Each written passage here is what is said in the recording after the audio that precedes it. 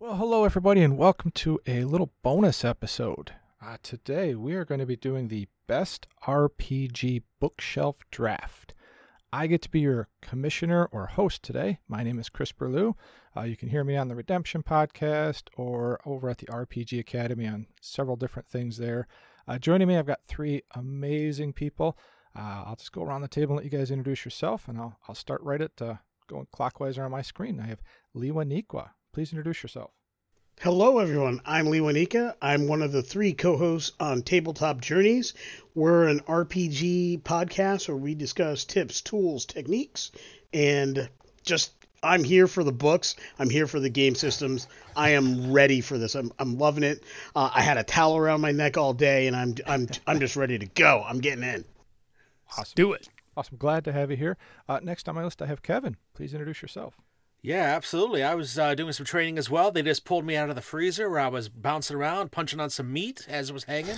But yeah, I'm Kevin. I can be found online at KevRan Games. I am the host and the game master for the Game Night Heroes podcast, which is an audio podcast, which is just starting to branch out into live streaming. But we do narrative play stuff, including something that was recently on RPG Academy. Well, pretty fun stuff. But I'm also here for the books and here for the fun.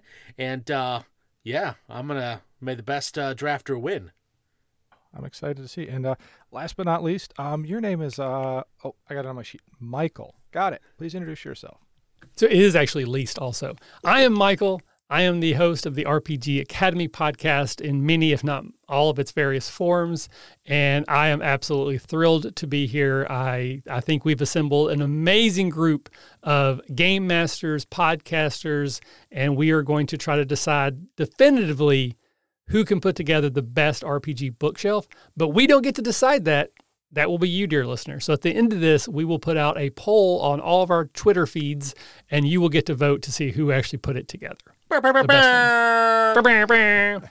And what is the thing? Imitation is the greatest form of flattery. I am absolutely stealing this entire conceit from one of my favorite podcasts, Trial by Content. So for anybody that hasn't ever heard of a draft like this, we are going to be doing a snake draft. So what that means is here in a couple minutes, I'm going to roll a die to see who gets the first pick. Then I'll roll a die to see who gets the second pick and the third pick. If you have the first pick in the first round, you actually get the last pick in the second round. If you have the last pick in the first round, you're going to have the first pick in the second round. And it'll just keep snaking around like that. We have 6 categories that we're going to be filling our teams with. The first is what we're calling the cornerstone games. Those are our big name games, the D&D, the Pathfinder, etc. Next, we have what we call the contenders. These are the ones that could become the next cornerstones. Then we have everybody's favorites, our indie darlings. Then you have any kind of genre that you want to throw in there. We've got 2 spots for actual genres. And the last category is our wild card. So as we pick these, you're going to pick one that fits each category. You cannot duplicate a category.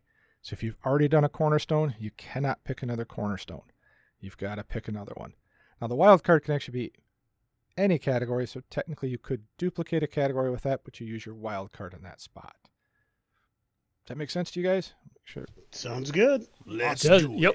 Do it. Perfect. We're going to set a timer here in a second. We're going to have 2 minutes per pick.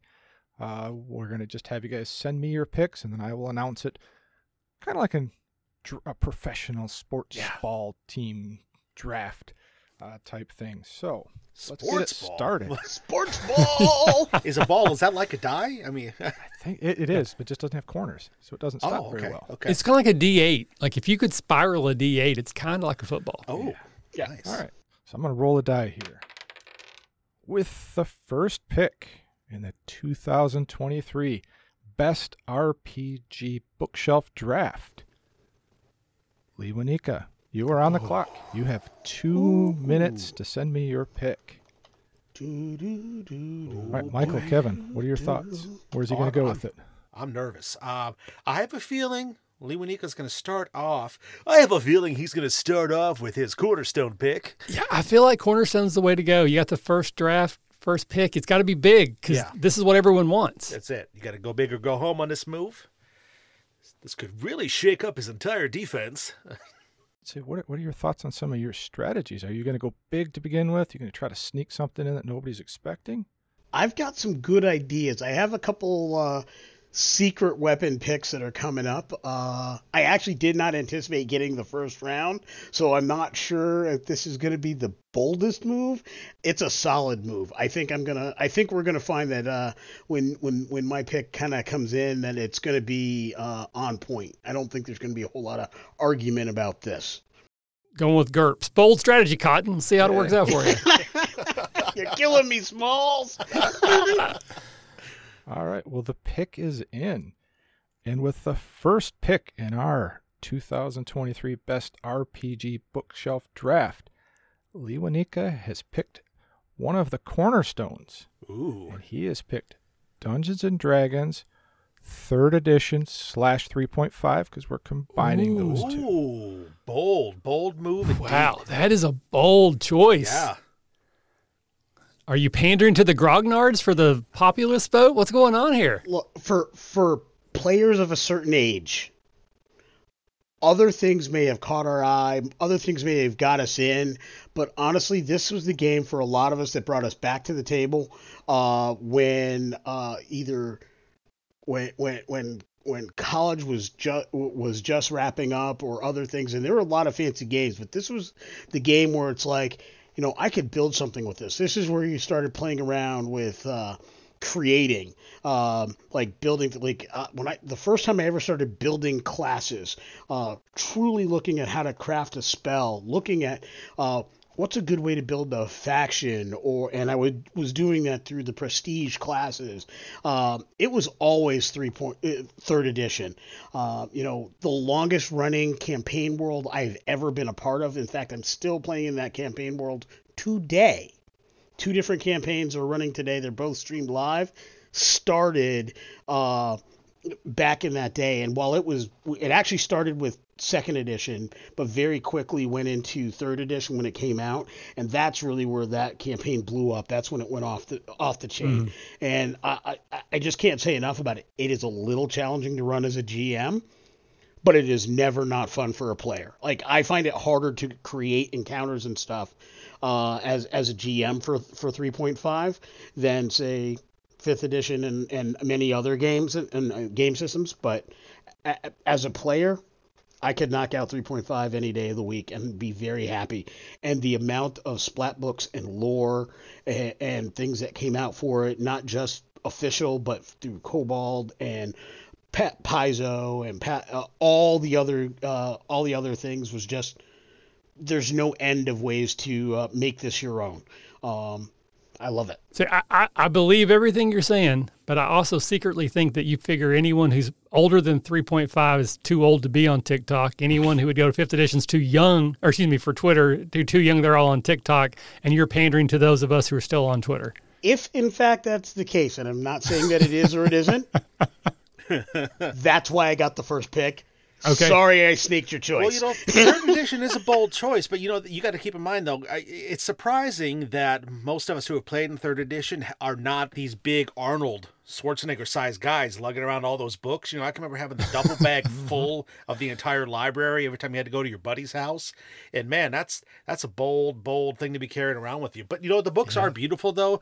All those original ones had the Todd Lockwood art inside, and those really cool, like, carved covers that they had on the front. Like, they were awesome. They're gorgeous. And by the way, all of us who did carry those books, we all have at least slight back pain.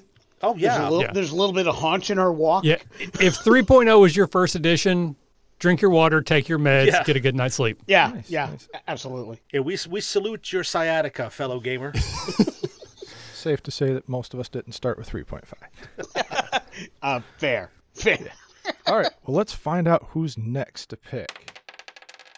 The die says the second pick in our 2023 Best RPG Bookshelf Draft goes to Kevin. You are on the clock with 2 minutes. So I'm maybe right in the middle for the whole draft, right? Because it's a snake draft. Yes, you are. Oh, my. Some would say that's actually the best position to be in. It can be. You know what? I think it's going to be, because I'm going to be able to kind of see what's going on. I'm going to be able to watch your reactions while you guys are taking double turns. I'm going to be able to see exactly what's coming out. Yeah. See, I never would have picked the 3.5 very first pick is wild to me. So I'm just curious on how that's going to adjust Kevin's decision here. Not that I know what he would have picked anyways, but I'm just curious. Is it going to be Cornerstone? I will say it did affect it. Yeah, definitely mine too. Like I may not even go Cornerstone first pick. Depending on what you do here, I may pick. I'm safe. Well, I definitely did not anticipate going first. I will say that. So this is kind of like me taking a pick kind of a little earlier in the draft than I probably could have or should have. But I made the decision to stick with it simply because chaos. I wanted to take everybody off their game. So we'll see if that's going to be the winning strategy. Mission accomplished, sir. Yeah, it was a surprising start. Let's see if I can shake it up with my little bit of my playful counterattack here. I did get a quick message here. I'll read this. It says, this is from Ed2ND. Lee Winika, we spent so many years together. How could you go with my younger brother? Ooh. Yeah. I'm sorry. You know what, Ed? Two people got their hearts broken last time you guys broke up. It just move on, We went to the dance together. But it was beautiful. But it was a great. We had that moment. But you got to move on. I'm sorry, Ed. The timer's gone off, and the second pick is in of our 2023 Best RPG Bookshelf Draft.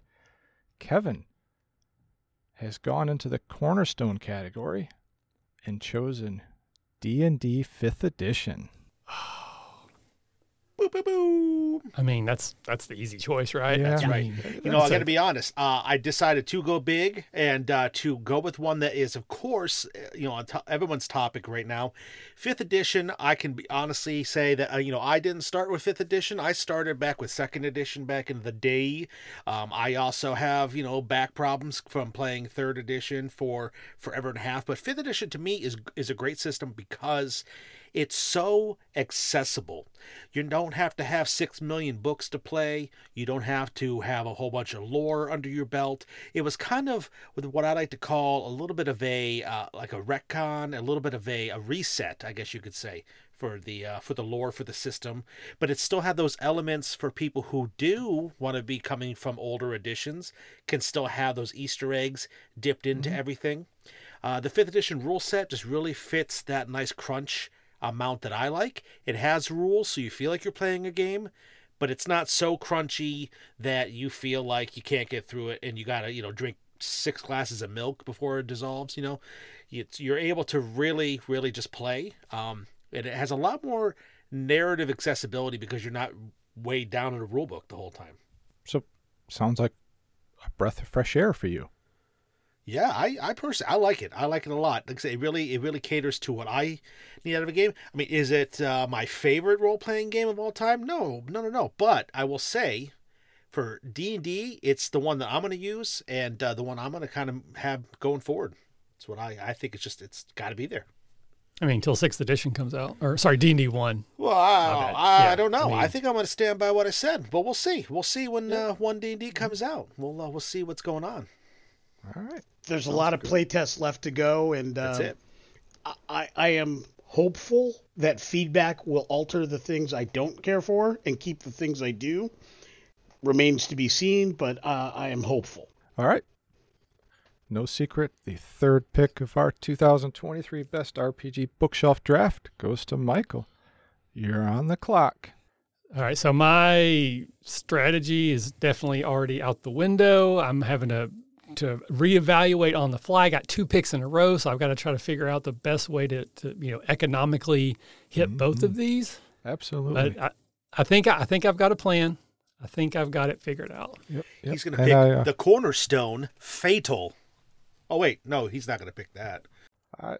There's a book in the corner that's waving, hoping that he gets picked and doesn't cry for the 3rd time in a row. But we'll see. We'll see. I don't think he's picking that book, Chris. You know what? I think he's going to surprise us. I don't think he'll he's going save that one for the cornerstone wild on card. this. I bet he's pulling a wild card. I bet he's going to just knock our socks off with something that we are just not expecting, and it's going to really just kind of make him and his horse take a lead here, I bet. We'll see. Well, we didn't need the full 2 minutes because the pick is in. The third pick in our 2023 Best RPG Bookshelf Draft. Michael has dipped into our contender category and picked Savage Worlds Adventure Edition. Oh, that was so Nice. my pick for the contender, baby. Yep. Oh, that's good. man, oh, man. It's great. It is absolutely, it's an amazing game. It is. It's got so much support. The publisher, PEG, is so great about the licensing. You have so many different, these ace, like third-party publishers.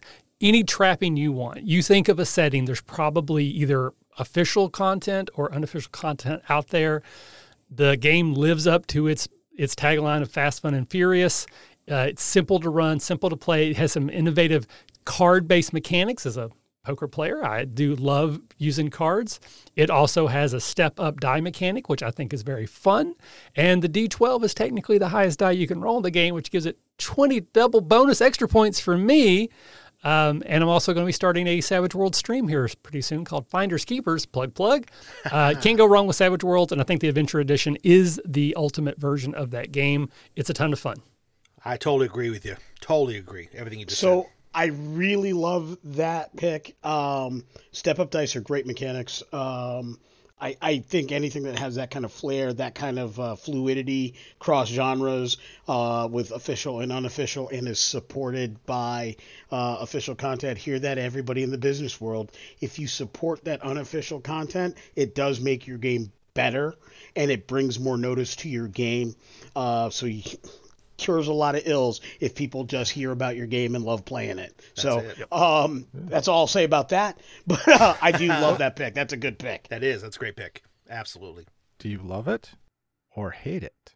Ooh, yeah. So I love it because I've listened to a lot of your shows, Michael, where you've talked about it and played it, and I've heard some actual plays of it. So it's something I'm very interested in. It is not a game I've personally played, so I wouldn't put it on my best of shelf because I don't have that personal bit of experience with it just yet.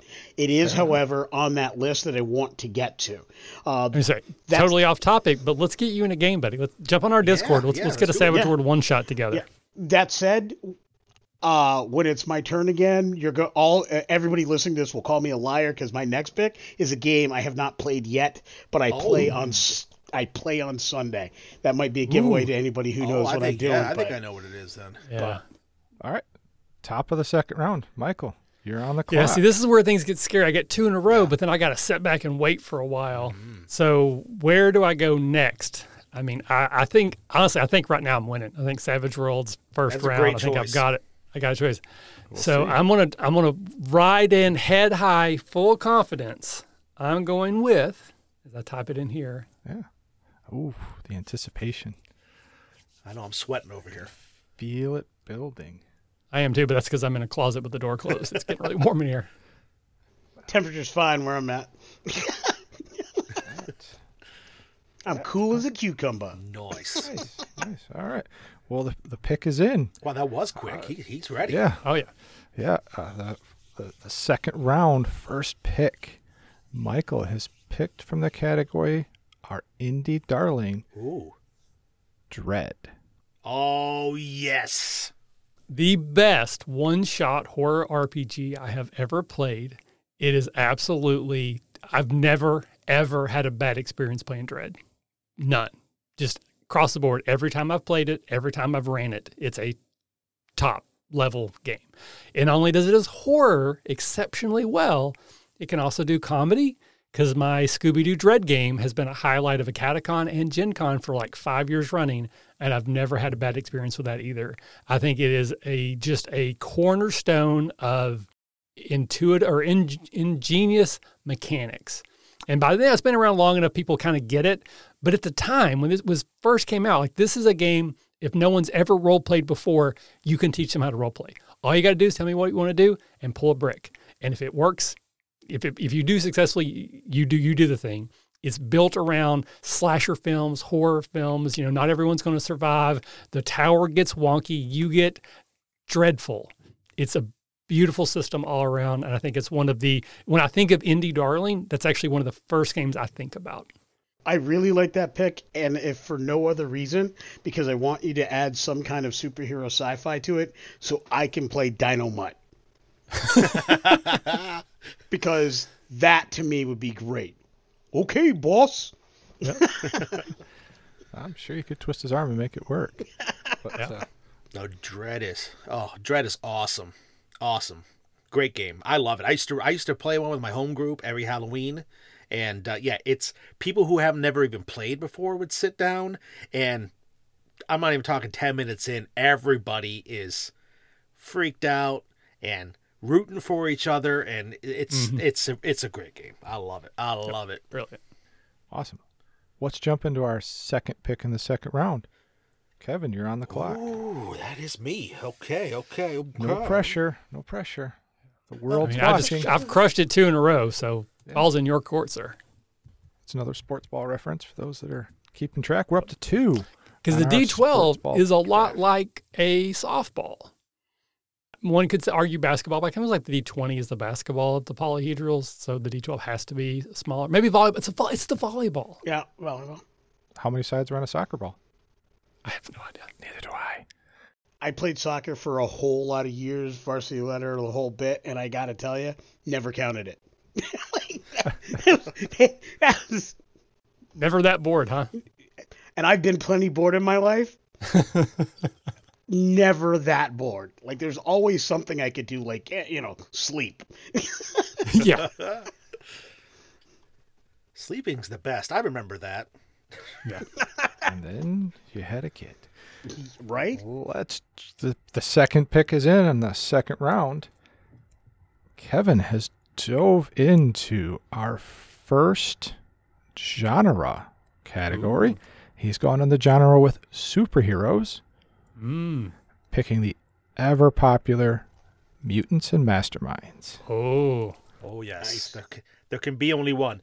There are so many great superhero games out there. I mean, there's Hero, there's Icons, there's Silver Age Sentinels, so many great ones. But for me, Mutants and Masterminds, it's the one that I first cut my teeth on, being able to play superheroes. I've been a superhero nut ever since I was a little guy.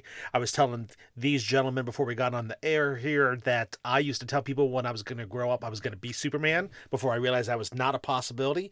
So superheroes are like in my blood. And I got to say, Mutants and Masterminds is amazing because it is a system that allows you to literally make anything you want to make as a superhero.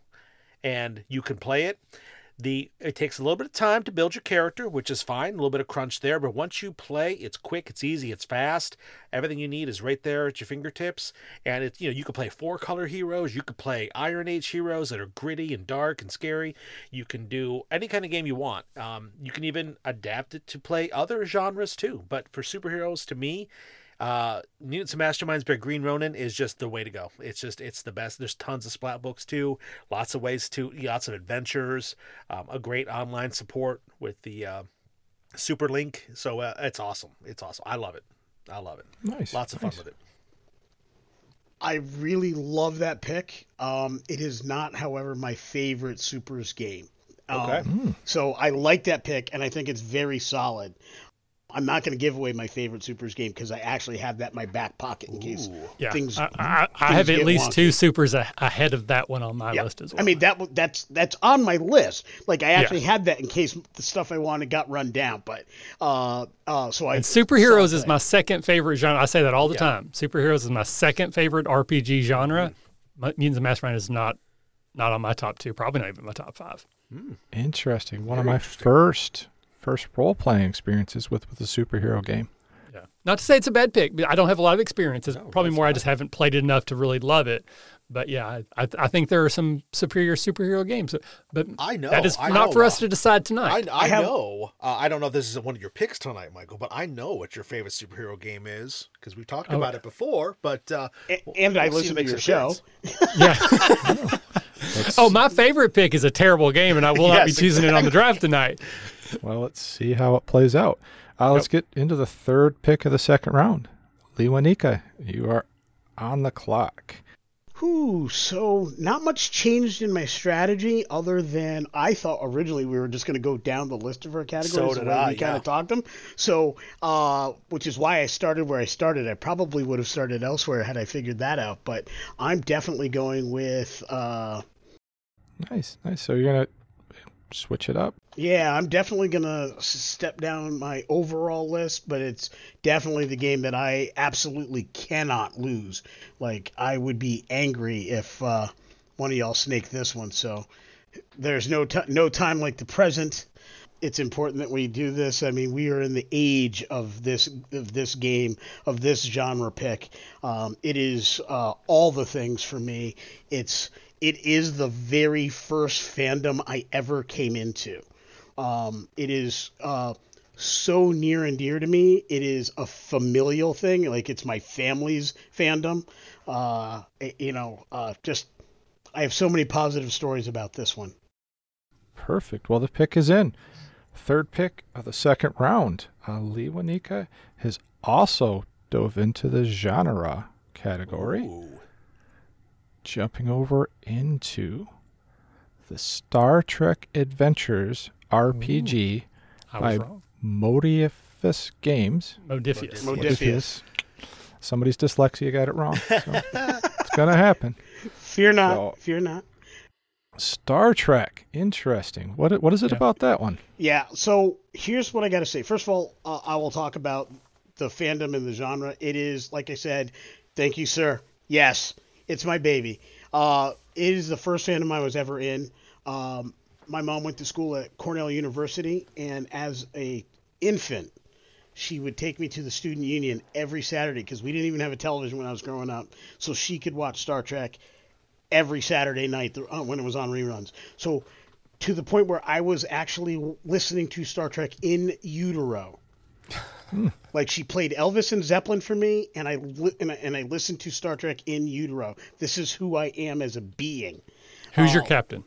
Choose the captain. Cisco. Cisco. Okay. Yeah. Ooh. Yep. And I came to that over a long period of time. I did not initially like DS9 until I watched it in order and binged it over the course of a couple weeks or a couple months a few years ago when it first came to Netflix. Before then, it was a show I liked ish, but it was not my favorite until I saw it in order and recognized the storytelling for what it is. I say thank God for DS9 because Ron Moore got Battlestar Galactica on the backs of that show, and Battlestar Galactica was off the chain. Oh, it's the as far greatest as show that's ever television. been put out. Yeah. So, but that's why I love Star Trek. Right? It's part of my family so much. My mom's been passed for a few years now. About a year or two after my mom passed, started reconnecting with some of her brothers and sisters, including her youngest sister, who's only a couple years older than I am, and she's in Canada right now. And we were talking, and then she mentioned the fact that Star Trek is one of her favorite shows. So with an aunt that I had actually never met in person and only recently started connecting with, and her daughter, my cousin, and her husband and her children, we share this bond, which is Star Trek, and it is a family thing. I can talk to almost anybody, almost anywhere in the world about Star Trek, and they get where I'm coming from. They know who I am just by talking Star Trek, and I think that's awesome. As a tabletop game, the 2D20 system allows you to mirror the shows. There have been a lot of Star Trek games over the years, and I have played every single one of them. I have loved, for one reason or another, all of them. But none of them do what this game does, which is allow you to set up a television episode structure and make your tabletop game feel like the show. Everything else is bending D&D or other rule systems or rules type systems to get an adventure that happens to have Star Trek wrappings. this gets to the core of Star Trek. This really brings everything down to the life path, to the character generation, to the ship construction, to the feel of the mechanics is all in. Modiphius, they did a great job with this game. I'm so proud that my show is going to be doing an actual play of this and airing it in the near future. Like I can't, like I'm giddy with this game. I will say that Modiphius' Star Trek was on my short list for genre. So you have absolutely taken a pick that you may have lost had you waited on it. It's a great game. It wasn't on my good list, choice. but I could see how it easily could be. I also currently playing a game on it on an actual play, and it is a blast. Like you said, it really caters to that feel of Star Trek. Star Trek is so unique and different because it's not like a typical role-playing game where we're going to go fight and kill and steal some stuff. You know, you really, you could have an entire session where you don't leave the bridge. You can have an entire session where you're being diplomatic, trying to, help out some people on a planet without, going against the prime directive. It's a really, really cool game, and it's a lot of fun to play. Can't wait to hear your actual play, man. Very good choice. I can completely relate with you. I grew up with a mother who also was a huge Star Trek fan. I mean, she still has Star Trek ornaments she buys every year. She has all sorts of starships in her living room and a bookshelf. And we had a unique, I had a kind of a unique upbringing with that because I was a huge Star Wars fan. She was a Star Trek fan. So people would always go, oh, house divided. Actually, it was the opposite. Yeah, I would sit down and watch Star Trek. She'd tell me why she liked it. She'd watch Star Wars with me, and I would tell her why I like it. But it wasn't, hey, my show's better than yours. It was, this is why I like it. And we got along. It was actually kind of a way for us to bond in a way. Absolutely. So I've watched a lot of the original, The Next Generation. Next Generation, I watched a lot of Deep Space Nine. I've seen a lot of it, but we could go on for a long time. Yeah, so I believe the next pick is also mine. It is. So, It is. Let's jump into the third round of our 2023 Best RPG Bookshelf Draft.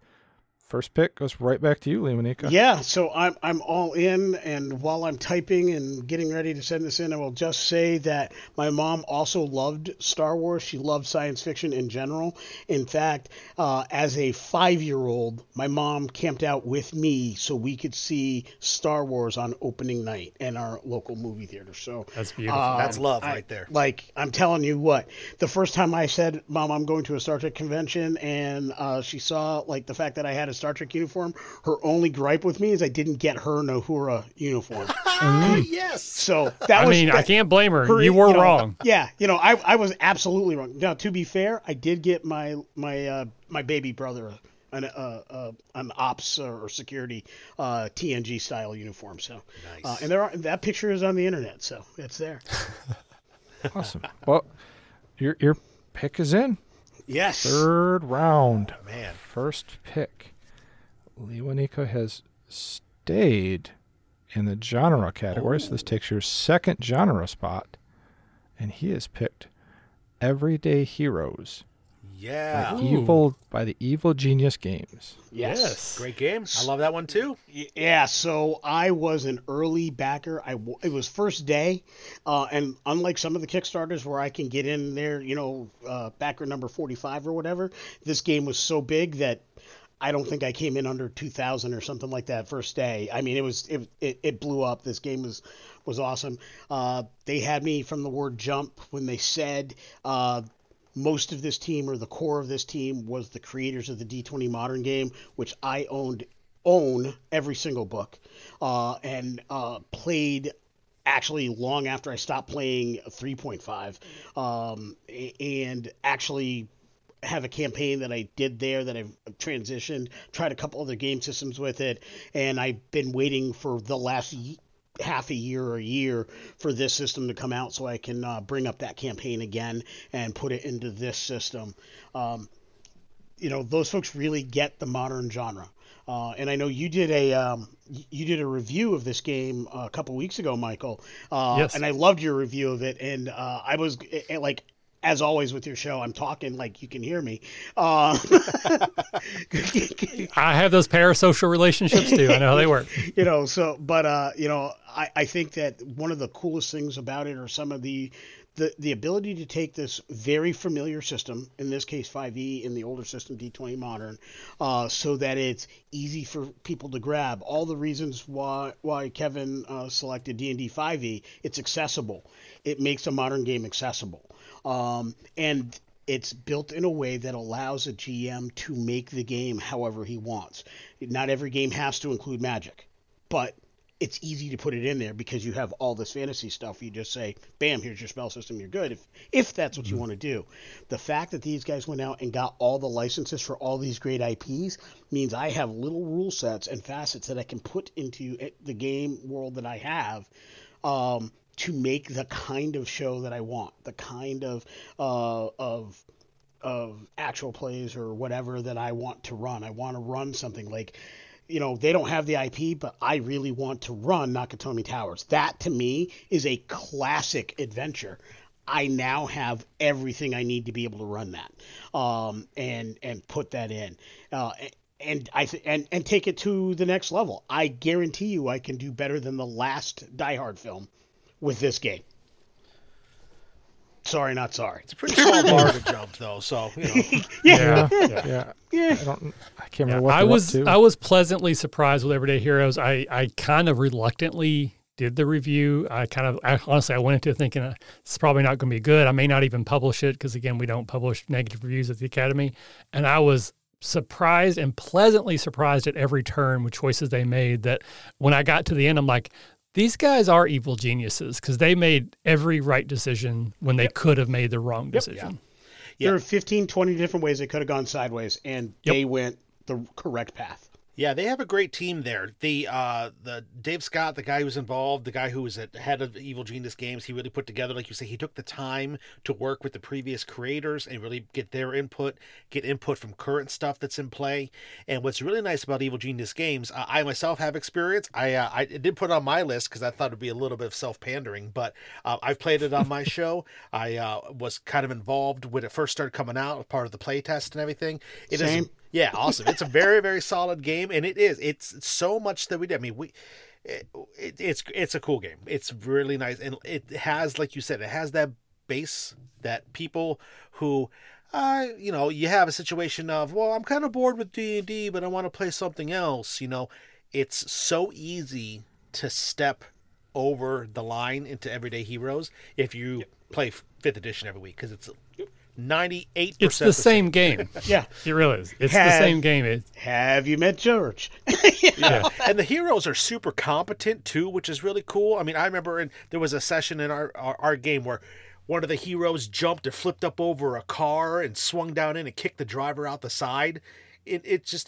It didn't feel over the top. I mean, it was just, it's a really awesome, solid game. And you can affect those levels. It has built in, you could do way over the top. We never run out of bullets. We have all this extra stuff that we're untouchable. Or you can do super gritty mode where you have minimum health and you have all these things that can hamper you. So you can really emulate all the different genres that you want to. You could be escaping New York one week and you could be on 24 the next, Yeah, 24 is 24, Die Hard.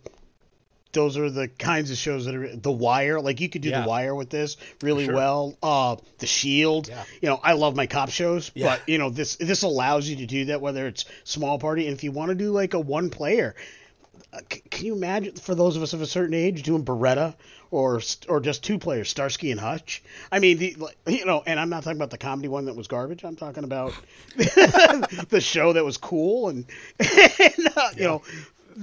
Fall Guy, all of these things. A-Team, Knight Rider, Street Hawk, again, for those of a certain age. These are all the things that this game can let you get into, and I'm here for it. Kevin mentioned that when he was a kid, he thought he would grow up to be Superman. I thought I was going to grow up to be Street Hawk. Like, I literally had a club with two of my friends, and we're like, we're going to be Street Hawk when we grow up. Kevin, you're on the clock for our second pick in the third round. Goodness gracious. Yes, I am indeed. Okay. This is a big pick for me, Kevin, because I got the next two, and my strategy already a little bit wonky, so you could destroy me here, or you could make it easy. So choose wisely, my friend. Goodness gracious. Great balls of fire. Okay, here we go. You know what? I'm gonna be honest. This is probably gonna be my hardest pick right here because of how I have everything else laid out. But I want to go with this one because I feel like, again, we need to just kind of get it out there and make sure it gets accommodated the correct way. So I'm gonna go with this to make sure it makes my list, even though there are other ones that I feel like I should jump on right now. We're gonna do this right now. We're going to take a bite out of this pick, y'all. Okay. I like it. I expected this to actually go earlier. Yeah, I was surprised myself. With our second pick in the third round, Kevin has jumped into his second genre, going with a horror game. Oh. He has picked Vampire the Masquerade. Oh, okay. you dirty dog. Yes, you indeed. dirty dog. Yes, indeed. You doth killed me. You wound me. You wound me. Vampire the Masquerade, of course, is realistically, it's the other game. You know what I mean? It's like there's D&D is out there. Everybody knows what that is. But Vampire the Masquerade has such a cult following that has permeated everyday structure and has permeated the game space. I mean, there's even people who have not played Vampire the Masquerade know what it is. Know of this. I don't dare say infamous, but this persona, this mystique that it has about it, that its reputation precedes it. It's a fantastic game that lets you as a player dig into the horror that is both external and internal. What I've always loved about Vampire the Masquerade, especially 5th edition, that is the newest incarnation that's out. Kenneth Height's design with that to really have the hunger of the beast within and that struggle that you have to make sure that you don't lose your humanity actually feels like it's a palpable part of the game. So many times in horror games or supernatural type horror games, you have that kind of element where it just feels like it's a number on your page. This was a hard pick for me because for this genre, I could have easily gone with 2 other games. I'm not going to try to persuade anybody else's pick, but I could have easily have gone Call of Cthulhu here.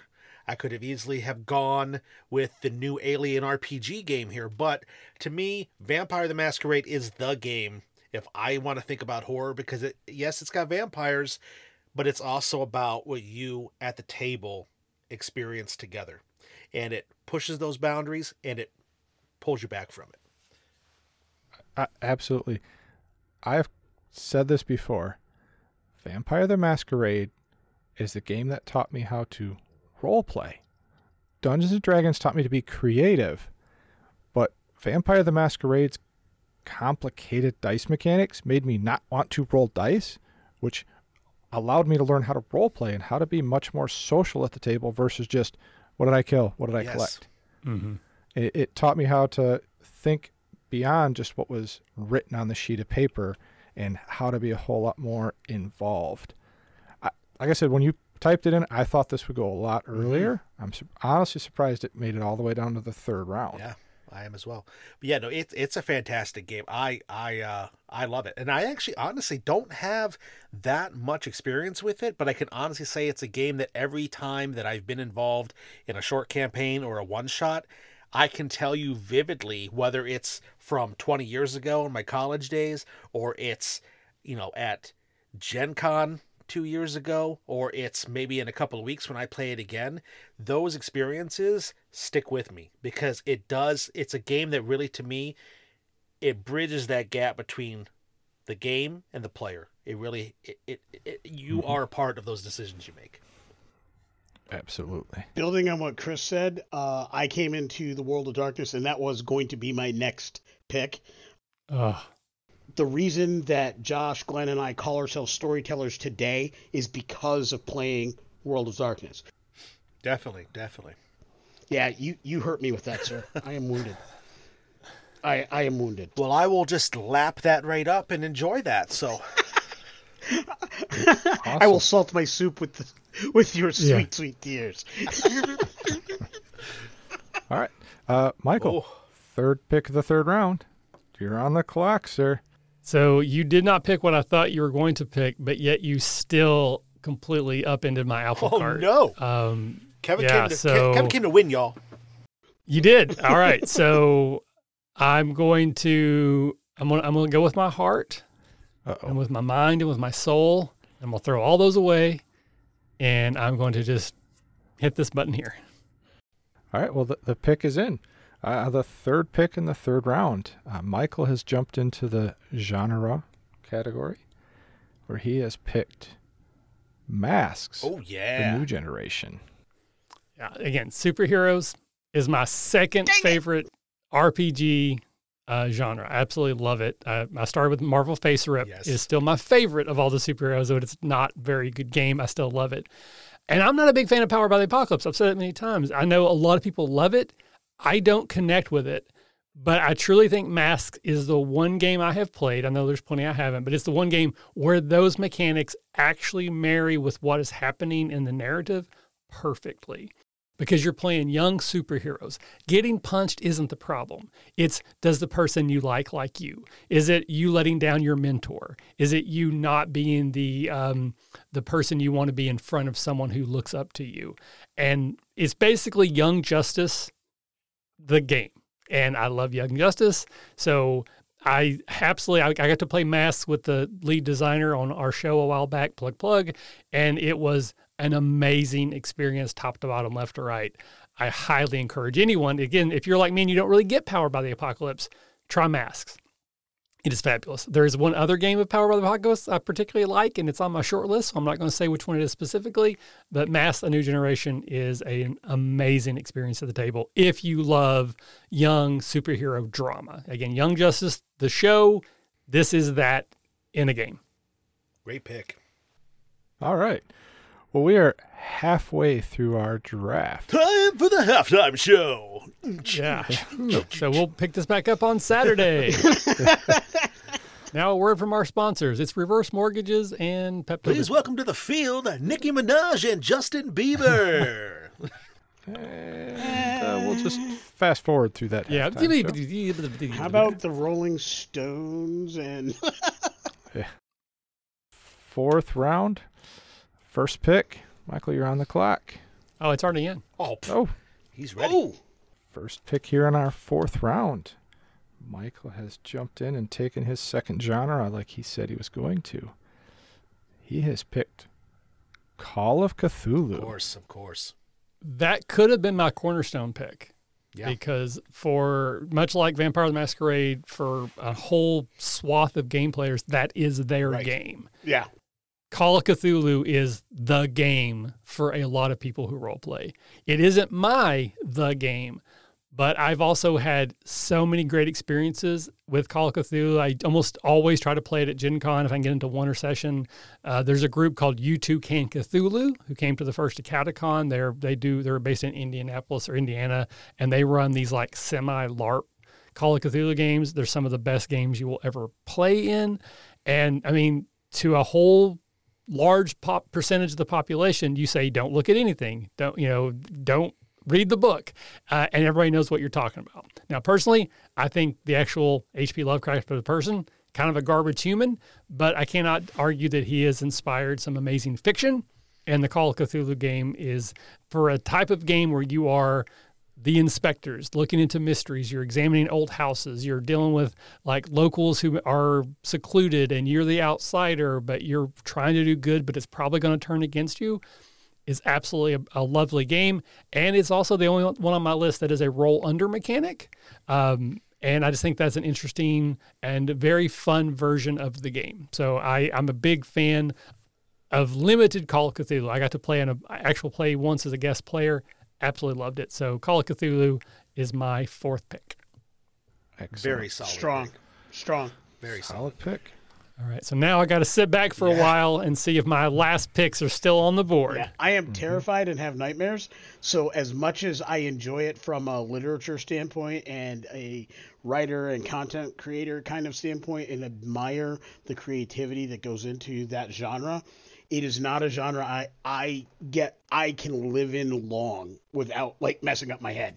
So I guess I ride a little too close to that line where the sanity, where you're stepping from, I'm investigating till I've gone over the edge and now I'm obsessed and all in and become very weird. So that is not a game I've played often, but I have had a couple one shots in it and found those to be very enjoyable. But they were all played at like 10 in the morning while the sun was bright. Yeah. And then I did something extraordinarily goofy afterwards so I could kind of cleanse my head. A palate cleanser. Yeah. Well, talk about a game that has its mechanics really, really marry well with how your characters are supposed to feel. With the loss of sanity, you have a physical, palpable thing in front of you showing you are losing. You are running out of time. And that panic ramps up, and it's really, really cool to see. Excellent. Well, second pick, fourth round. Kevin, you're on the clock. No pressure. No pressure. Just wow us if you can. I think now's where things get interesting. I'm about to get wild. Wild card! Okay. You're pulling that card. All right, I'm interested because I almost went wild card. I almost went there. But I didn't. I held off because I think my picks are safe, but we're about to find out. This wild card actually could have gone in a different category as well, but I'm putting it here at the wild card because it's another game that I really want on my list because of how important I think it is. Second pick of the fourth round. As Kevin said, jumped into the wild card category where he has chosen City of Mist. Ooh. Yes. That has been on my short list for a long time, but I've never played it. Same. It's great. It's beautiful. It is another one of those systems powered by the apocalypse, somewhat modified to fit the genre. It's a very unique, specific take on a investigation game. You are basically playing, for those who don't know, you are playing characters who are in a very noir-esque city that is shrouded by a strange mist that obscures the truth, which is that you all are bound to an ancient source, your mythos, whether it be you are the reincarnation of Sir Galahad, whether it be you wield Excalibur, whether it be you are an ancient Egyptian sun god who has been given mortal flesh, and you are in this city investigating crimes.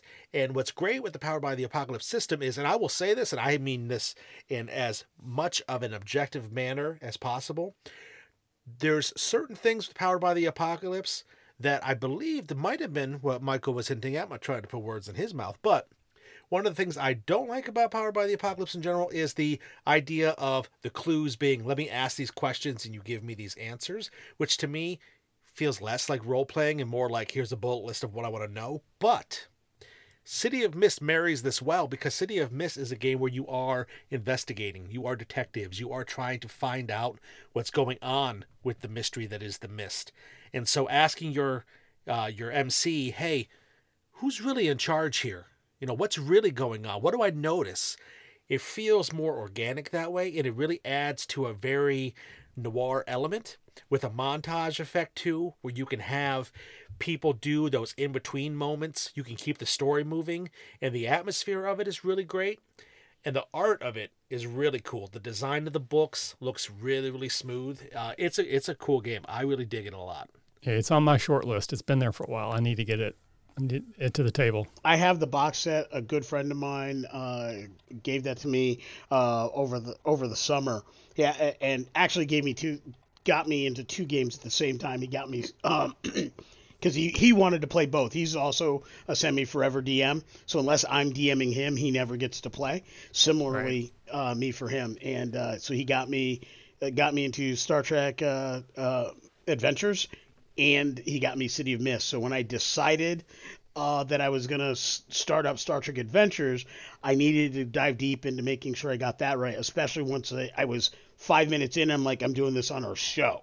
Once I knew that, it's like, as a broadcaster, I have a higher need to be in. So I investigated, talked to folks. We've actually interviewed some of the one of the freelance writers, and have spent a lot of time connecting with a lot of the super fans and folks over at Modifius to kind of really get into the game. So City of Mist is kind of sitting there on the shelf saying, play me. And I really want to. I just haven't had that opportunity because I just don't get to play all that much because I'm typically the forever GM. So, if anybody's out there, shameless plug, if you are playing City of Mist and you happen to want a short guy,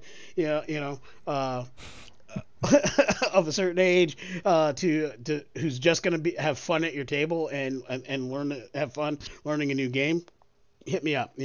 Hashtag call your boys TTJ. I'm all into getting a City of Mist game on. Michael, that sounds like a sample adventure ready to happen right there. It does, actually. It does. I was thinking the same thing. Not it. So, with that, we're on to the last pick in the 4th round. Lewanika, you're up. Boom. It's your time to shine. You've had some powerful picks before you. There were some really good ones. Yeah, let's not drop the ball, as the sports ball players would say. Yeah, so do I go with my indie darling? I'm saving my wild card for last. Nice. Fair enough. I'm saving my wild card for last because I'm confident that at this point my 2 options for wild cards are not going to be chosen. So I'm going to have a tough choice at the end. But bold prediction. That's very bold. Yeah, but and I will be 100% honest, Scout's honor, whether or not that prediction comes true. I won't even shine you on. But for this pick, the contender, this is like the one I don't pick, I'm not going to get another chance at. And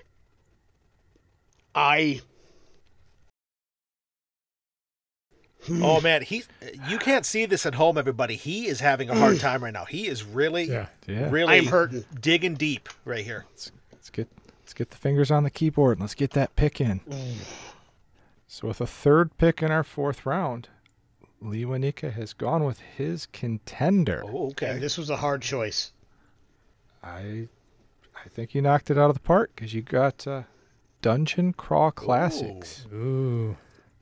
Which is one of everybody's favorite games to play at conventions because you don't really care if your character dies and you kind of plan on it happening. Yep. And when the GM hands you a stack of characters, you're like, I can do really crazy things. It's where everything's made up and the characters don't matter.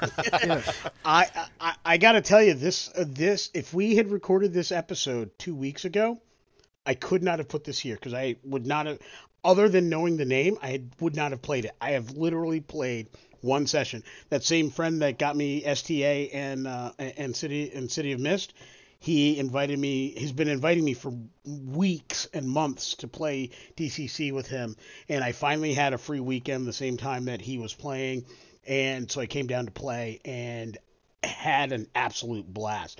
The fact that I was freed from the need to keep my character alive and I could just go play a character and have fun was so absolutely freeing. It was just liberating at the table and so much fun. And it was just everybody doing, and it was funny because there were some younger players there, both younger in age and newer to role-playing. Like I think they've only been doing it for a year or two. And I just love the fact that they were so paranoid, like every little thing. Well, 3 people died last time doing this. So it's like, they're like, every little thing was, check for traps, check this, check that.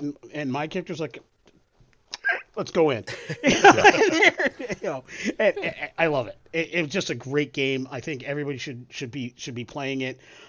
You want a quick one shot or a quick short time thing, or the game to come back to when a couple people don't show up at your regular table. This is that palate cleanser game that you can do, or that game that fills in those spots and that's easy to do. Yeah, I've mentioned that going to Gen Con that first year was a life-changing event for me. And my DCC game at that first Gen Con was my favorite event of that Gen Con. I loved it. Nice. Well, 5th round, first pick. You're back on the clock, sir. No pressure. No pressure. You did great on that pick. I heard the keyboard already. Yeah. Quicker than the last time. Well, the last time I had the pick there. By the way, that was the pick that I had in the prime position and not the second position, but I was still debating which one I would go with.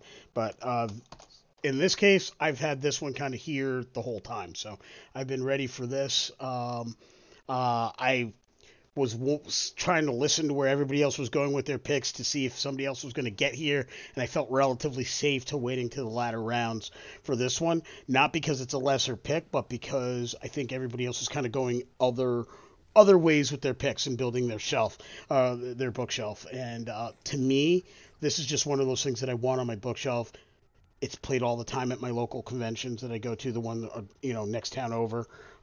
There's at least 2 tables at that convention every single time. They run it 3 times a year, and there's always 3 tables. If I have a player that I want and they don't come back to my table, it's because they're sitting at a table with this game. All right, the pick is in. The first pick in the 5th round. Lee Wanika has gone into the Independent Darlings category, where he has chosen Kids on Bikes. Oh, fun. Good choice. Good choice. Specifically, the entire line, because my understanding is, and Michael, I don't know if you knew this, but you're going to be interested to hear this. Apparently, they either have that's just come out or it's about to come out or about to be Kickstarter. I'm not sure yet. I'm still doing a little research there, but they've got a Kids on Capes coming out soon. Wow. And then there's a Kids on Sci-Fi or Space or something like that. There's a Kids on Brooms, which is like a Harry Potter sort of styled version. Yeah. And I'm very interested in the Kids on Capes. Like, I think that would be pretty fun. This is not one I've gotten to play yet, but I've heard a lot of good things about it. I got to play Kids on Bikes at Gen Con, and I really liked the setup portion where you kind of go around the table and you answer you roll on a table, and that tells you which question you ask, and you pick a player to ask that question. That's how you build like your intertwined backstory, and you also create the town that you're from. I don't actually like the mechanics of the game. Again, that's a personal thing for me. I just didn't like how that worked, but I did like all the setup, but not the actual mechanics. So, like I said, if I lose players to a game at my local convention, because we have a convention, they do basically proceeds go to a local charity, various really good causes, but there's usually anywhere from 12 to 20 tables, and sometimes less depending. During pandemic, it was virtual. It's back to live now, and there's always 2 or 3 kids on bikes tables. And I know some of my best players that I have fun. They will go to those tables if they happen to be open fairly frequently. So, I'll have them 2 or 3 sessions a year, but invariably one of those sessions a year, they're playing on the Kids on. So the fact that some really solid role players that really love these games, that I know and respect their choices and their play style, really like the game, that informs me a lot. Now, like I said, this is the pick that was going to make me a liar, because it's one that I have no familiar, like I haven't played this at all. Everything else I either own and have read, or have played at least once, or have at least prepped a game at least once. This is the one that I have no direct familiarity with, other than what they've talked, like what you mentioned. I know about the building, the setup of the game, and that to me is what my show talks about all the time: collaborative world building and mechanics to collaborative world build. Oh yeah, I'm all in. Like that, it's a game that is on my short list of things to buy, simply so I can have those mechanics to reference, so I can steal those mechanics to build some other game in some other system, because you can't get engagement better than collaboratively building it at the table with your folks. I mean, I built a game just to do that very thing. And one of my favorite games. I can't wait till I get it in my hot little hands. Plug, Action Pulse, plug. Now on Kickstarter. Yeah, Kickstarter, we funded. Hitting the stretch goals. Awesome. I just love the fact that you added the needle drop mechanic, because I feel somewhat personally responsible for that. Oh, no, you were 100% responsible because I'm the for one that. that actually broke out in song. Yep. And that was so much fun. I'm like, how can we make this happen more often? You incentivize it. Yeah. So there you go. Yep. So this is getting a little weird, because like the last 3 or 4 have been on my list various places. So I'm getting a little worried, because I got 2 picks coming up and then I'm done. So Kevin, and once again, your decision here might make my job easier or harder. So choose well, my friend. Yeah. Second pick in 5th round. Kevin, you're on the clock. Get those fingers a tapping on the keyboard. Yeah, well, I gotta be honest. This This is not a hard pick. It was whether or not I was going to make this my wild card pick or not. But I'm going to go ahead and, if it'll send when I push enter, got to be on the right screen. I'm going to go with this. This is technically a little bit of a cheat, and that's why I was thinking about putting it on the wild card spot. I mean, strategy is part of the game here. We are having fun, but we're also trying to win. So won't argue with a solid strategy unless it screws me. So I'll tell you in a second how I feel about it. Yeah, that's the second pick on our 5th round. Kevin has gone into the Indie Darling category and gone with Lady Blackbird. Oh, I've heard nothing but great things about this game. Same. Literally, I am in love with this game. It is a game that when I first heard about, and this is why it's a bit of a cheat, because it's not a published book. It's not something you can actually physically put on your bookshelf unless you print it up. It is a game that John Harper has made. It's on a website, ladyblackbird.org, as well as 17 Designs, his website. But it is a game, it's a micro game. It is a game that's designed a one-shot or mini short campaign. It's got pre-generated characters. However, there's a catch to them. They're pre-generated concept type characters, and you can customize them during play. You can, as you play, you can accumulate points in a world that is basically a steampunk, sky pirates type of setting. You are trying to get a noble who has escaped to her secret lover out in the remnants, which is like the weird, piratey kind of aspect. And you play these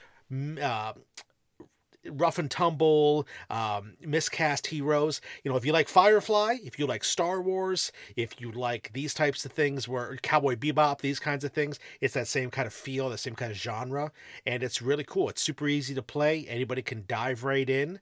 But yeah, it's a great game. I love it. I've run it several times. No two games have been the same, even though it's a pre-established setup of you've all been captured. You're on the enemy ship. You have to escape and get Lady Blackbird where she's supposed to go. It can go anywhere from there. We've had games that have been, one session and it's just crazy balls to the wall. We've had ones that have been a little short, 4 or 5 session type of things where the characters evolve and there's stories, and it's a cool game. I really like it a lot. And John Harper is a master of the field out there, and this is no exception. This is like the first game that really put him on the map some years ago, and I love it. I love it. Had to be on my list, even if it's a little bit more obscure. I have a photocopy printed version in my Catacon library in our little RPG section, because I've not played it, but I've heard nothing but wonderful things. So I wanted to make sure it was available to people to play at a Catacon, but I have yet to get it to the table. But again, I'd be up for changing that if there's anyone around here, Kevin, who would like to run it for me. Snap. I think I could definitely make that happen. Sample adventure it is. All right, Michael. The 3rd pick in the 5th round. You, sir, are on the clock. Okay, things have gotten wet and woolly here. I can see the sweat on your forehead. Like you are right into this. It's exciting. This is going to be controversial. Okay. All right. I think there's going to be some fighting in the street. The forums are going to flame over what I'm going to do right now. You have your cornerstone and your wild card left. Oh, if he puts up, I'm going to write it here, Chris, because I want you to know that if I'm right about what he's going to pick. All right. Well, I'm ready, but I'll let you type yours in. If that's what he picks, you're gonna call me a prophet. 3rd pick in the 5th round. Michael has put it in, and you are not a prophet, sir, because he did go the cornerstone category, but he went with Pathfinder 2. I'm assuming that means 2nd edition. Mm-hmm. Yes. There's a new version of Pathfinder. Now, I've said many, many times Pathfinder is not my favorite version of D&D, but it seems to be my kids. They got to be in an after-school RPG club for several months. They played an extended campaign, and they played Pathfinder 2nd edition, and they loved it. Absolutely loved playing. They loved hanging out with their friends. It was a great first experience. Then last year, I got to take them to the first time we ever went to a convention together. It was at Lexicon in Lexington. The people who run that have been very kind and friendly to me. We have helped each other with our conventions. I promote for them. They promote for me. I give them free badges to mine. They give me free badges to theirs. So I got to go with my kids for the first time I'd ever took them to a convention. We went to that one. And then my good friend Joe, who again I mentioned on the show, was like one of the first people I played D&D with when I was a kid. He now has a younger son who's a little bit younger than mine, who's all about role-playing games. So they came down and we got to play in a Pathfinder 2nd Edition game. It was basically me and Joe and our kids. And it was a very special moment for me. The GM did an exceptional job of managing new young players and kind of a noise issue. I love Lexicon, but they're more of a board game than an RPG convention, and they don't have a great setup for it. It was very loud. It was hard to hear. It was also during COVID. So Joe's son was wearing a mask and made it very difficult to hear on top of all the other things going on. And I actually wrote a very kind letter to both Lexicon and to the Pathfinder Society because our GM was an amazing GM in that environment. Absolutely loved it. So I've got to play Pathfinder 2nd Edition a few times. It is the more story version of Pathfinder. It has cut out some of that 3.0, 3.5, or some might say 3.75 roots. It's added in more story elements, but it also keeps some of that complexity. So if you're someone who enjoys working within the math and finding good builds and trying to find almost like synergies, like this class and this power or this ability, those are still in there. But you've got a little bit more narrative play from my experience. And it's just a solid game. And for a lot of people, again, organized play, they dominate right now. I almost feel like D&D has sort of stepped out of the organized play genre. They don't even really go to Gen Con anymore for that. And Pathfinder Paizo has stepped in and they are crushing it right now. So for a cornerstone, I don't think maybe other than 5e, there's a better choice than Pathfinder 2nd Edition. I really love that pick. I'm glad you didn't pick the pick that I had, because when you said controversial, I thought you were going with what I had. I'll leave that in case you throw that in later. But I got one more pick. The wild card left. Yeah, but I got to tell you, discount that wild card. Pathfinder, I love that pick. It's not a game I've got a chance to play. It is a game that I picked up a Humble Bundle. I'm slowly getting more and more stuff. It is something I want to get into. And you're right. WotC has left the Adventure League game to flounder.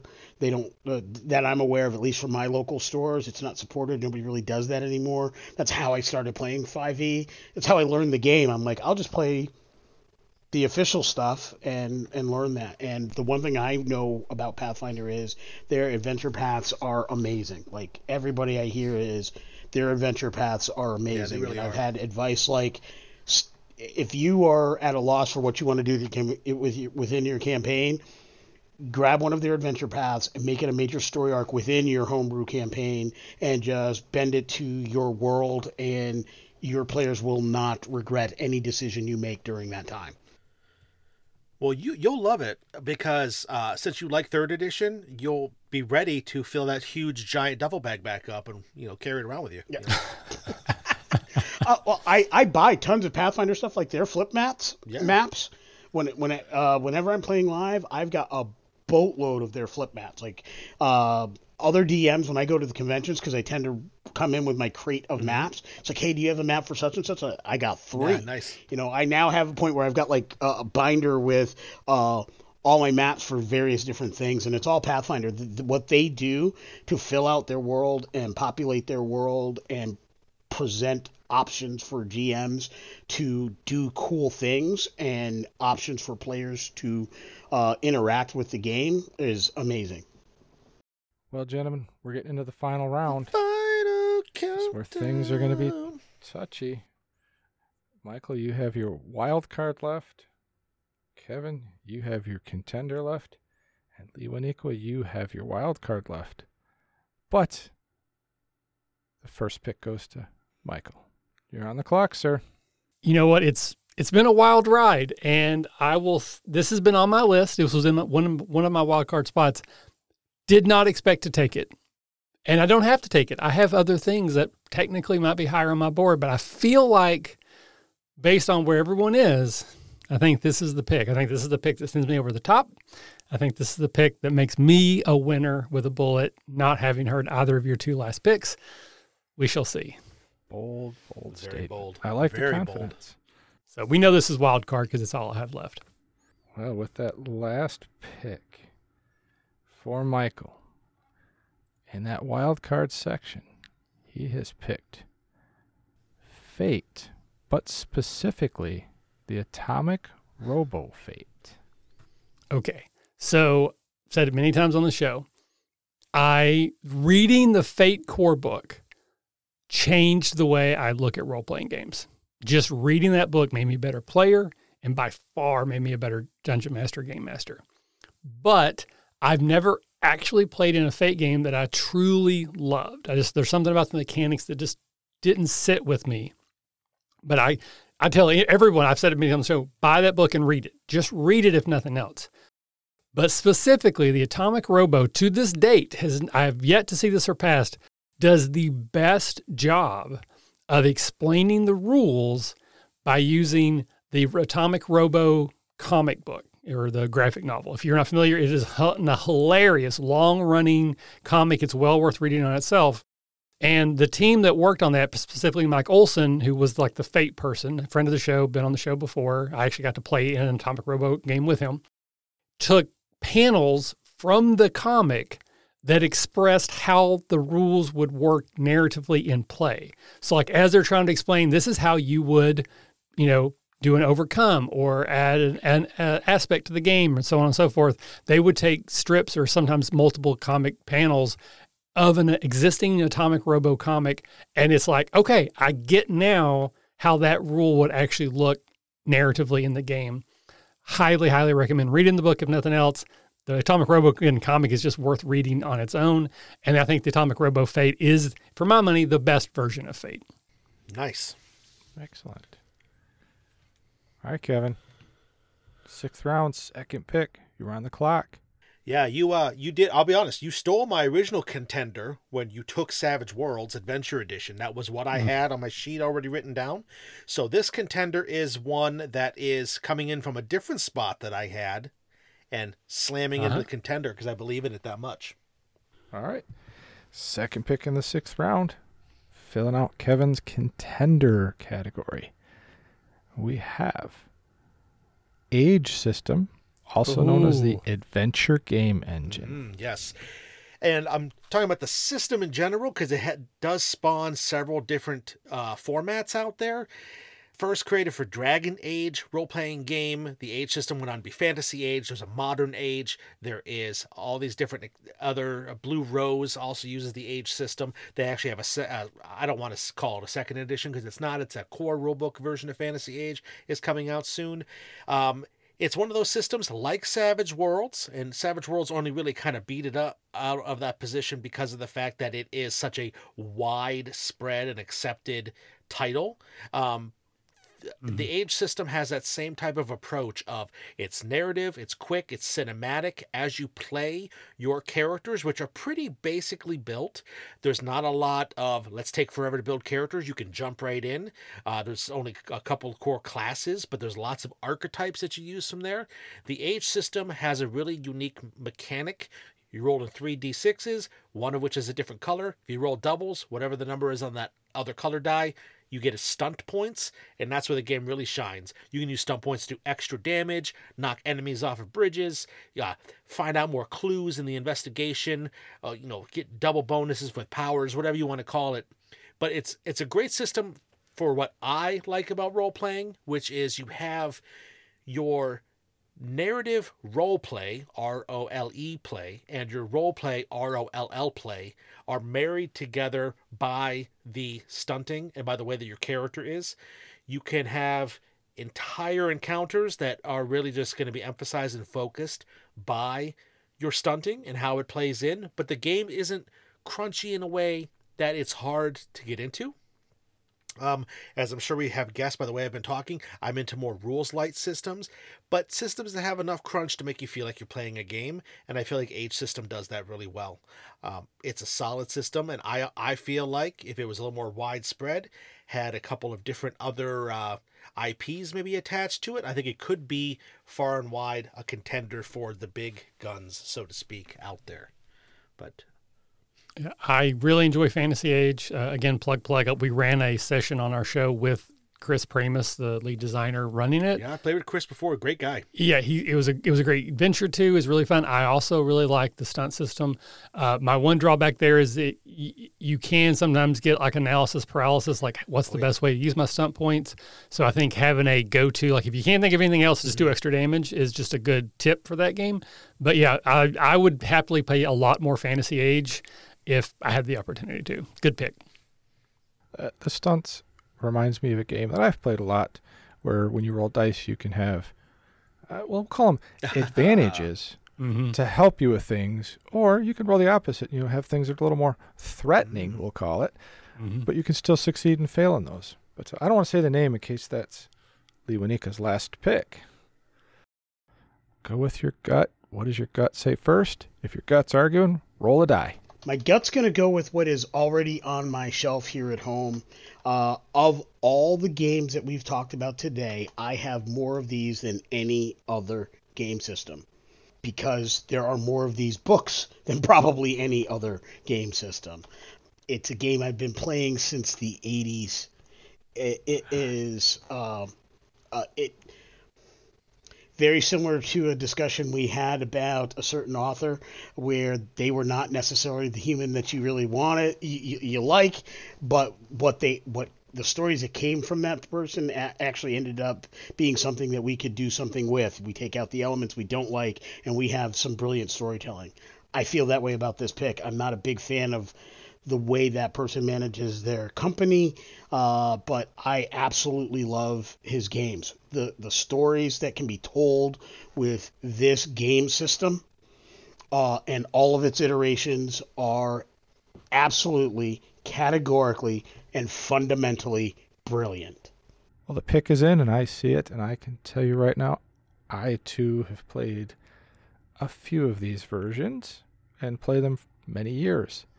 So with the last pick in our 2023 Best RPG Bookshelf Draft, Lee Winika has picked the Palladium games, which includes things like Robotech, which I've played, Rifts, played it, Heroes Unlimited, Teenage Mutant Ninja Turtles, which was and other so strangeness. broken.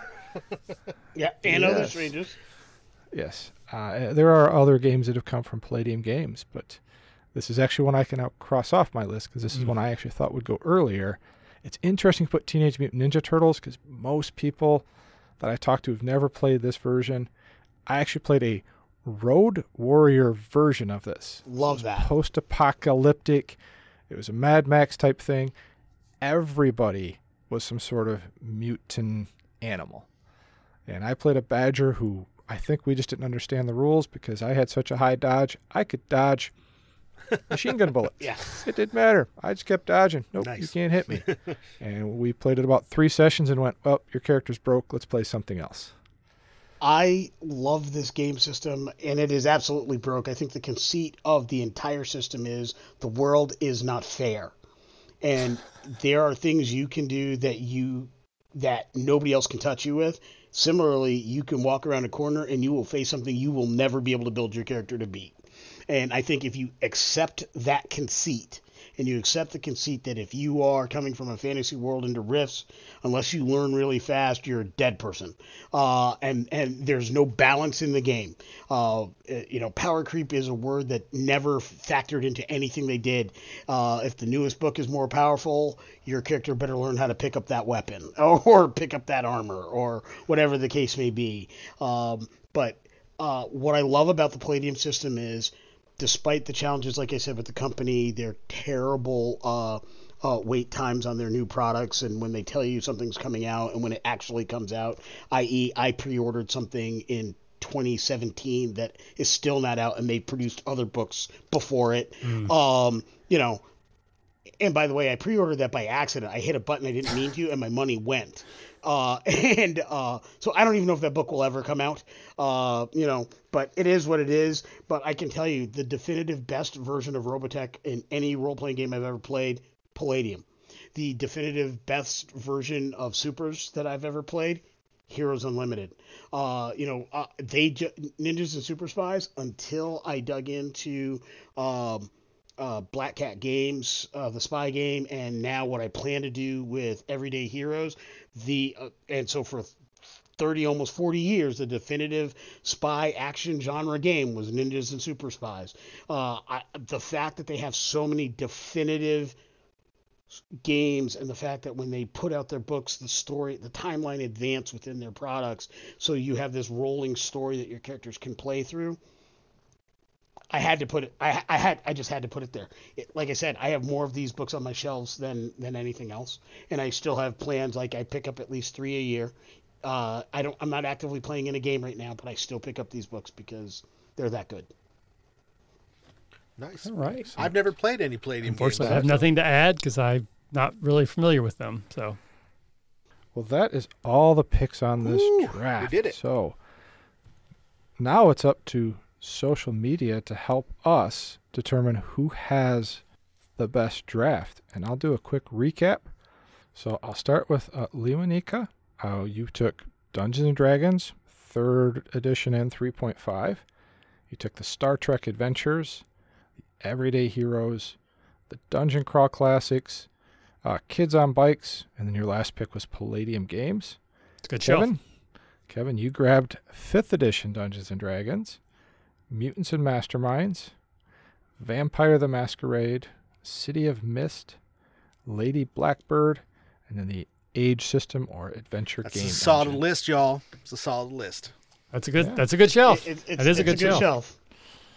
Michael, you grabbed Savage Worlds, Dread, Masks the Next Generation, Call of Cthulhu, Pathfinder 2nd edition, and then the Fate system, specifically the Atomic Man, Robo Michael, Fate. that's Good shelf, guys. It's a good shelf. You guys have solid very shelves. solid shelves. It's up to everybody to help us decide who's got the best bookshelf. And just like to thank everyone for participating. Chris, thank you so much for being our commissioner. And then just a call out to all the various audiences that will be listening to this. Did you enjoy this format? I know I certainly did as a participant. If so, let us know. Maybe we can do another. Maybe we revisit this in the future, or there's other versions of this we could do, other like board games or the like. So we'd love to hear from you on feedback on this show type. So Yeah, absolutely. right, Thanks so- for having us do this. This was awesome. A lot of fun. A lot of great games. Awesome. I really appreciate the invitation. I loved the conversation. It really got me jazzed. You know, it doesn't take a lot. I'm a gamer, but Right. but hearing about these games and hearing everybody talk about them, it just reminds me of how many cool things are in so many good games. Despite the fact that I have the greatest shelf here, knock on wood, I will say this: I would not consider myself a failure if I had any of the other shelves either. I'm Chris Berlew. Like I said, I can be found on the Redemption podcast. It's a Star Wars actual play. We did wrap up our 8th, 9th season, whatever it was. We were moving from that over to a streaming platform. We're going to be streaming shows and having a little more fun with it. You can also catch me on several different shows over at the RPG Academy. And I'm pretty easy to talk into joining other podcasts to play games too. So there's other shows I've been on. It's not hard to twist my arm. I'm pretty easy to get convinced to come play games. If you want to find me on social media, Twitter is usually the easiest. It's Berlew_Chris, because there's a ton of other Chris Berlews in the world. Some of them I actually follow. So if you want to follow me, jump on Twitter. I usually tell people I don't always answer the same day, but I'll check it every now and then. We'll go right around the table like we did earlier. So Lee Waniko, please give us your social media and where you can be contacted and all that other stuff. Absolutely. Yeah, sure.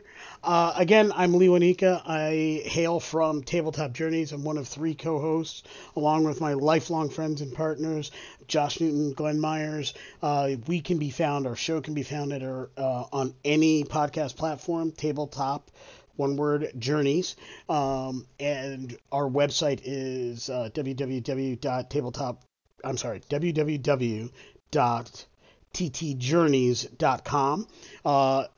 On the website, you can get playlists, all of our interviews, or GM tips, or player tips. Our actual plays are known as field trips on our show. We borrowed that from a great show that we know. And It's a good title. Yeah, it's a great title. I don't know who came up with it, but brilliant, absolutely brilliant. Yeah, so we have all our actual plays there, and we do a lot of really good things, and we'd love to have you listen to the show. We can be found on Twitter at TT Journeys. And I personally am on Twitter. Much longer name. Best way to find me is really to just go through TT Journeys. And we're also on Facebook, Tabletop Journeys. You can find us on Facebook. We have a great community there, and we're building our Discord as well. So if you hit the website, that's where you see all of our links. And we really look forward to hearing from all of you about this and anything else you want to yap about. Awesome.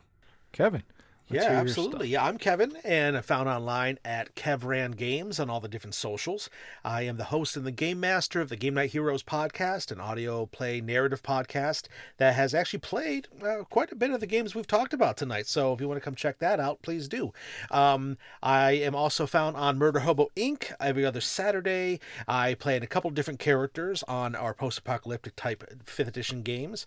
I'm also to be found currently on the Guild Superior stream on Twitch. We're playing in a Mothership game, and also we just started a New Overarden game, which is a really cool new setting. And there's lots of other things that we do too. I have been on RPG Academy before, most recently playthrough with Michael with Action 12 Cinema, which was a lot of fun. We had a blast doing that. And this was a mega blast. I appreciate you guys inviting me. It was really great to hammer this all out. And of course, remember to vote for the best list, of course, which was mine. So thank you all so very much. Appreciate it. All right, Michael, round us up. All right. So again, I'm Michael. You can find pretty much everything I do at the RPG Academy. I'm still most active on Twitter. You can go to the website, on all the podcasting platforms. We have so many different show types. It's kind of dumb how many we have, but yeah, we keep doing them. We have actual plays. We have interviews with designers. We have GM theory. We have a show where we talk about crowdfunding campaigns. But right now, the biggest thing I want to plug is my game, Action 12 Cinema. It is on Kickstarter right now. We funded late last night, before I went to bed, we funded. We are making our way slowly towards our first stretch goal. We still have 2 weeks to go as of recording, probably about a week and a half by the time you're listening to this. And I think we'll at least get to one of the stretch goals, if not a couple of them. We're looking to get some more art. This is literally a dream come true for me. So you would definitely help make my dreams come true and, make them even bigger and better, possibly with your support. So vote with your wallet for my game. Vote with your Twitter for my bookshelf. Nice. Well played, everybody. Excellent. Well, Yes. I had a great time, everybody. Thank you very much for letting me be the commissioner Thank you. / host. Very good job. And- Good job, Great Commissioner. job. Yeah. Applause for the commissioner. Give it up for the commissioner. Yeah. Everybody that's listening, jump out there and vote for the best.